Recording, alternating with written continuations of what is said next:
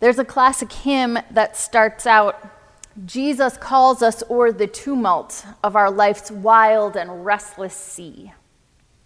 Doesn't that sound nice? Jesus calling us over the tumultuous waters and leading us to those green pastures and quiet waters of Psalm 23. Especially now as we navigate the world around us that is wrestling with all sorts of things, not the least of which are COVID-19 and the calls to racial justice and the political discord that both of those things bring to our Facebook feeds and our news channels and our conversations with friends and neighbors. It seems that there's no amount of meditation or prayer or yoga or walks in the woods that can soothe those wild and restless seas of our hearts and minds and the life of the world around us. Today in our Bible story, we encounter Jesus and the disciples in a literal wild and restless sea. The story comes from Matthew chapter 14, verses 22 through 33. I'm reading it today from the Common English Bible. Right then, Jesus made the disciples get into the boat and go to the other side of the lake while he dismissed the crowds. When he sent them away, he went up onto the mountain by himself to pray. Evening came, and he was alone. Meanwhile, the boat, fighting a strong headwind, was being battered by the waves and was already far away from land. Very early in the morning, Jesus came to his disciples walking on the lake. When the disciples saw him walking on the lake, they were terrified and said, "It's a ghost!" They were so frightened, they screamed. Just then, Jesus spoke to them. "Be encouraged. Take heart. It's me. Don't be afraid." Peter replied, "Lord, if it is you, order me to come to you on the water." And Jesus said, "Come." Then Peter got out of the boat and was walking on the water toward Jesus. But when Peter saw the strong wind, he became frightened. As he began to sink, he shouted, "Lord, rescue me." Jesus immediately reached out and grabbed him, saying, "You man of weak faith, why did you begin to have doubts?" When they got into the boat, the wind settled down. Then those in the boat worshiped Jesus and said, "You must be God's son."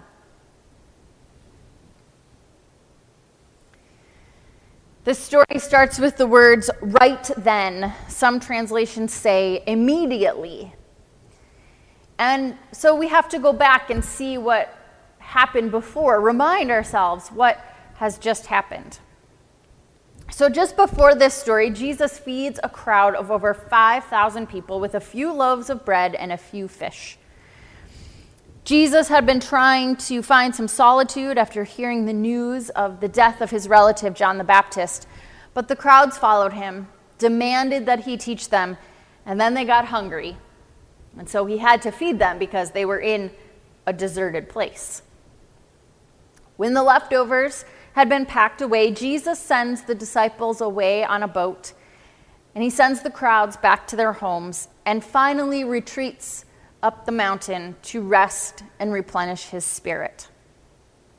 And as Jesus is on the mountain, this windstorm blows up. And storms like this are not uncommon in this part of the world, and they often arrive quickly and are very strong. And experienced fishermen like the disciples, natives of this part of the world, would be used to storms like this. Not afraid of storms. Sure, the work of keeping the boat under control in this kind of weather would be tiring, but they wouldn't be afraid of it. Commentary author Carla Works writes that in this exhausted state, with the roar of the waves and the spray of the sea drenching the boat, the disciples mistake the Lord of creation for a phantom. Given the common perception of the sea as the locus of evil and chaos, it's hard to blame them for initially mistaking the figure of Jesus for the specter of death. After all, it is they who have rowed into the middle of evil's realm, and the waves are indeed attacking them. Over their cries of fear, Jesus calls to them, "Take heart, it is I, do not fear." Jesus reveals himself, not just as Jesus, their teacher, but as I am. Those famous Old Testament words that God speaks to Moses. A more literal translation of what Jesus says would be, "Take heart, I am. Do not be afraid." And this statement is a disclosure of Jesus' source of power. For Matthew's Jewish Christian audience, Jesus' words echo that divine name first introduced in the Old Testament. But this self-revelation of Jesus moves beyond his words. His actions are also revealing. According to Job, God alone stretched out the heavens and trampled the waves of the sea. In Psalm 89, the psalmist exalts the Lord, saying, "You rule over the surging sea. When its waves mount up, you still them." In the midst of the sea's churning, Jesus does what only God can do: still the wind and the waves. So with that information, it makes me wonder, if Jesus' identity is revealed in chaos like this windstorm and this difficult boat ride, why are we, you and me, and our modern siblings in Christ so eager to find ease?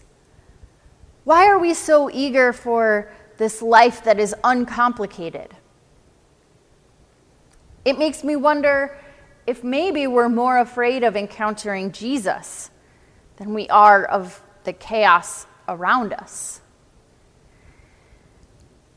When my mother-in-law is describing behavior that she's not fond of, she likes to say, "Well, that's not a very Christian thing to do." And maybe you know somebody who says this too. Maybe you even say it. And often when we say things like this, what we mean is, "Well, that's not very nice," or "That wasn't very considerate," or maybe even, "That's not very respectable." But Jesus wasn't always nice or polite or respectable. And often following Jesus leads to some very chaotic and unnerving places. Kind of like Peter's experience.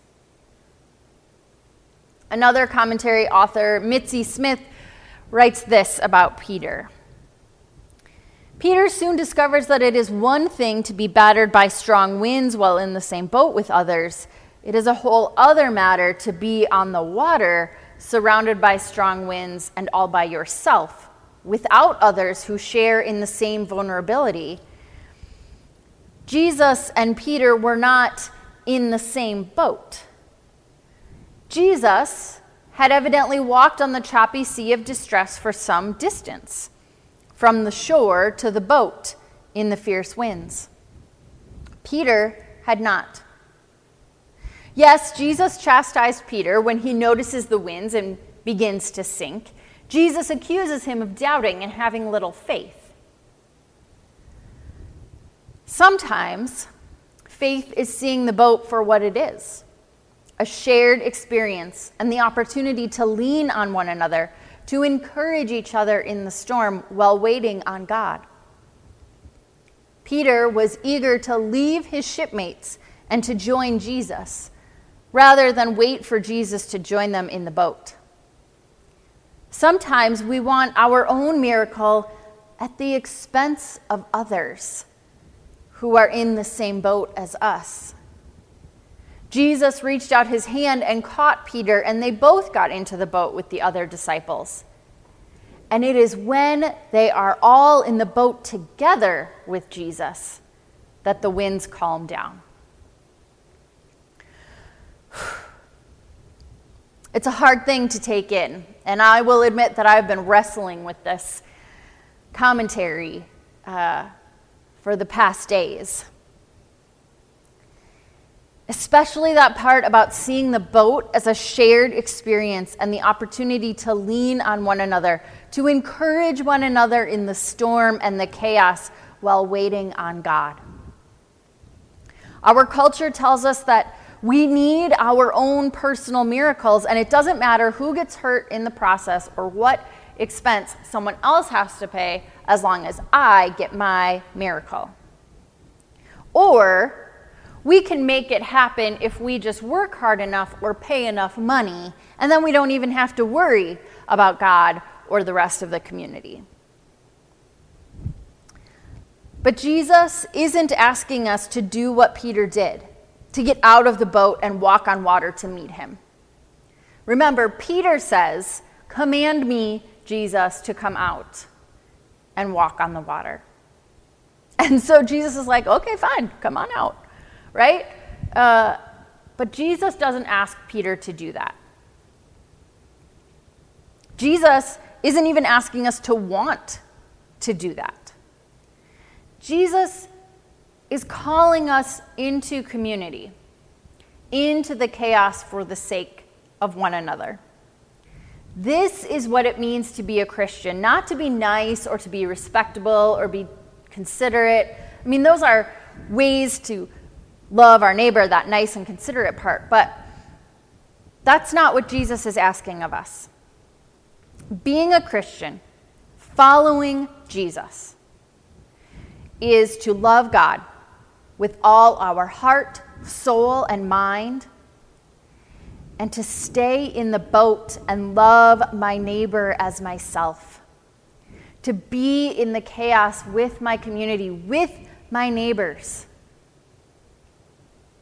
This is why you've heard me talking more and more about the way we live together with our siblings of color, our LGBTQIA+ siblings, and encouraging us to care for our neighbors by wearing masks and following the protective measures laid out by our healthcare leaders. Because it's about community.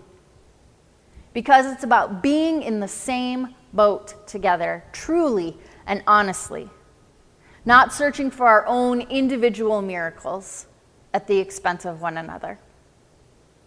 It is about caring for our neighbors in significant and tangible ways. It is about entering into the chaos and encountering Jesus in ways that we've never imagined before. And following Jesus like this requires courage. Jesus says, "Take heart. It is I. Do not be afraid." Jesus says this in Mark, also in the boat scene. And in the Gospel of John, Jesus says, "Take heart," as he is giving his farewell speech to the disciples before turning in prayer to the Father. Jesus says, "I have told you these things so that in me you may have peace. In this world you will have trouble, but take heart. I have overcome the world." Why does Jesus say, "Take heart"? What is Jesus trying to say to the disciples and us with these particular words? Another way to translate this is have courage. But what do those two things have in common? Jesus is not saying to Peter, "Buck up, be brave, have some fortitude, for crying out loud. Where's your gallantry?" If we take a look at this word courage, the root of it is from the Latin cor and the French coeur, heart, which may explain why our translations of Scripture vary between take heart and take courage. They're similar words, they're related. And so I wonder if Jesus is saying to the disciples and to us that faith means living out of your heart. That following Jesus means leading, living, and loving with your whole heart. He's saying to Peter, you know who I am. Deep down in your heart, you know me and you know that I will be there. Trust yourself. Trust your heart. Jesus' words call Peter back to himself, to his truth, to his heart, to his faith. And no valiant feat is necessary to verify what Jesus wants Peter to see, what is already true about Peter. And the same goes for you and for me. We already know who we are at our core, in our hearts. We have been claimed as children of God through baptism. And in that ritual, we have promised to live among God's faithful people, hear the word of God, and share in the Lord's Supper, proclaim the good news of God in Christ through word and deed, to serve all people, following the example of Jesus, and to strive for justice and peace throughout the world. That seems like a pretty good place to start. We're all in the same boat, so to speak. So let's stay in that boat together, learning and loving and watching for God. Not being afraid, but having courage, taking heart, and discovering peace in the midst of chaos, as Jesus comes to us in unexpected and powerful ways. Thanks be to God. Amen.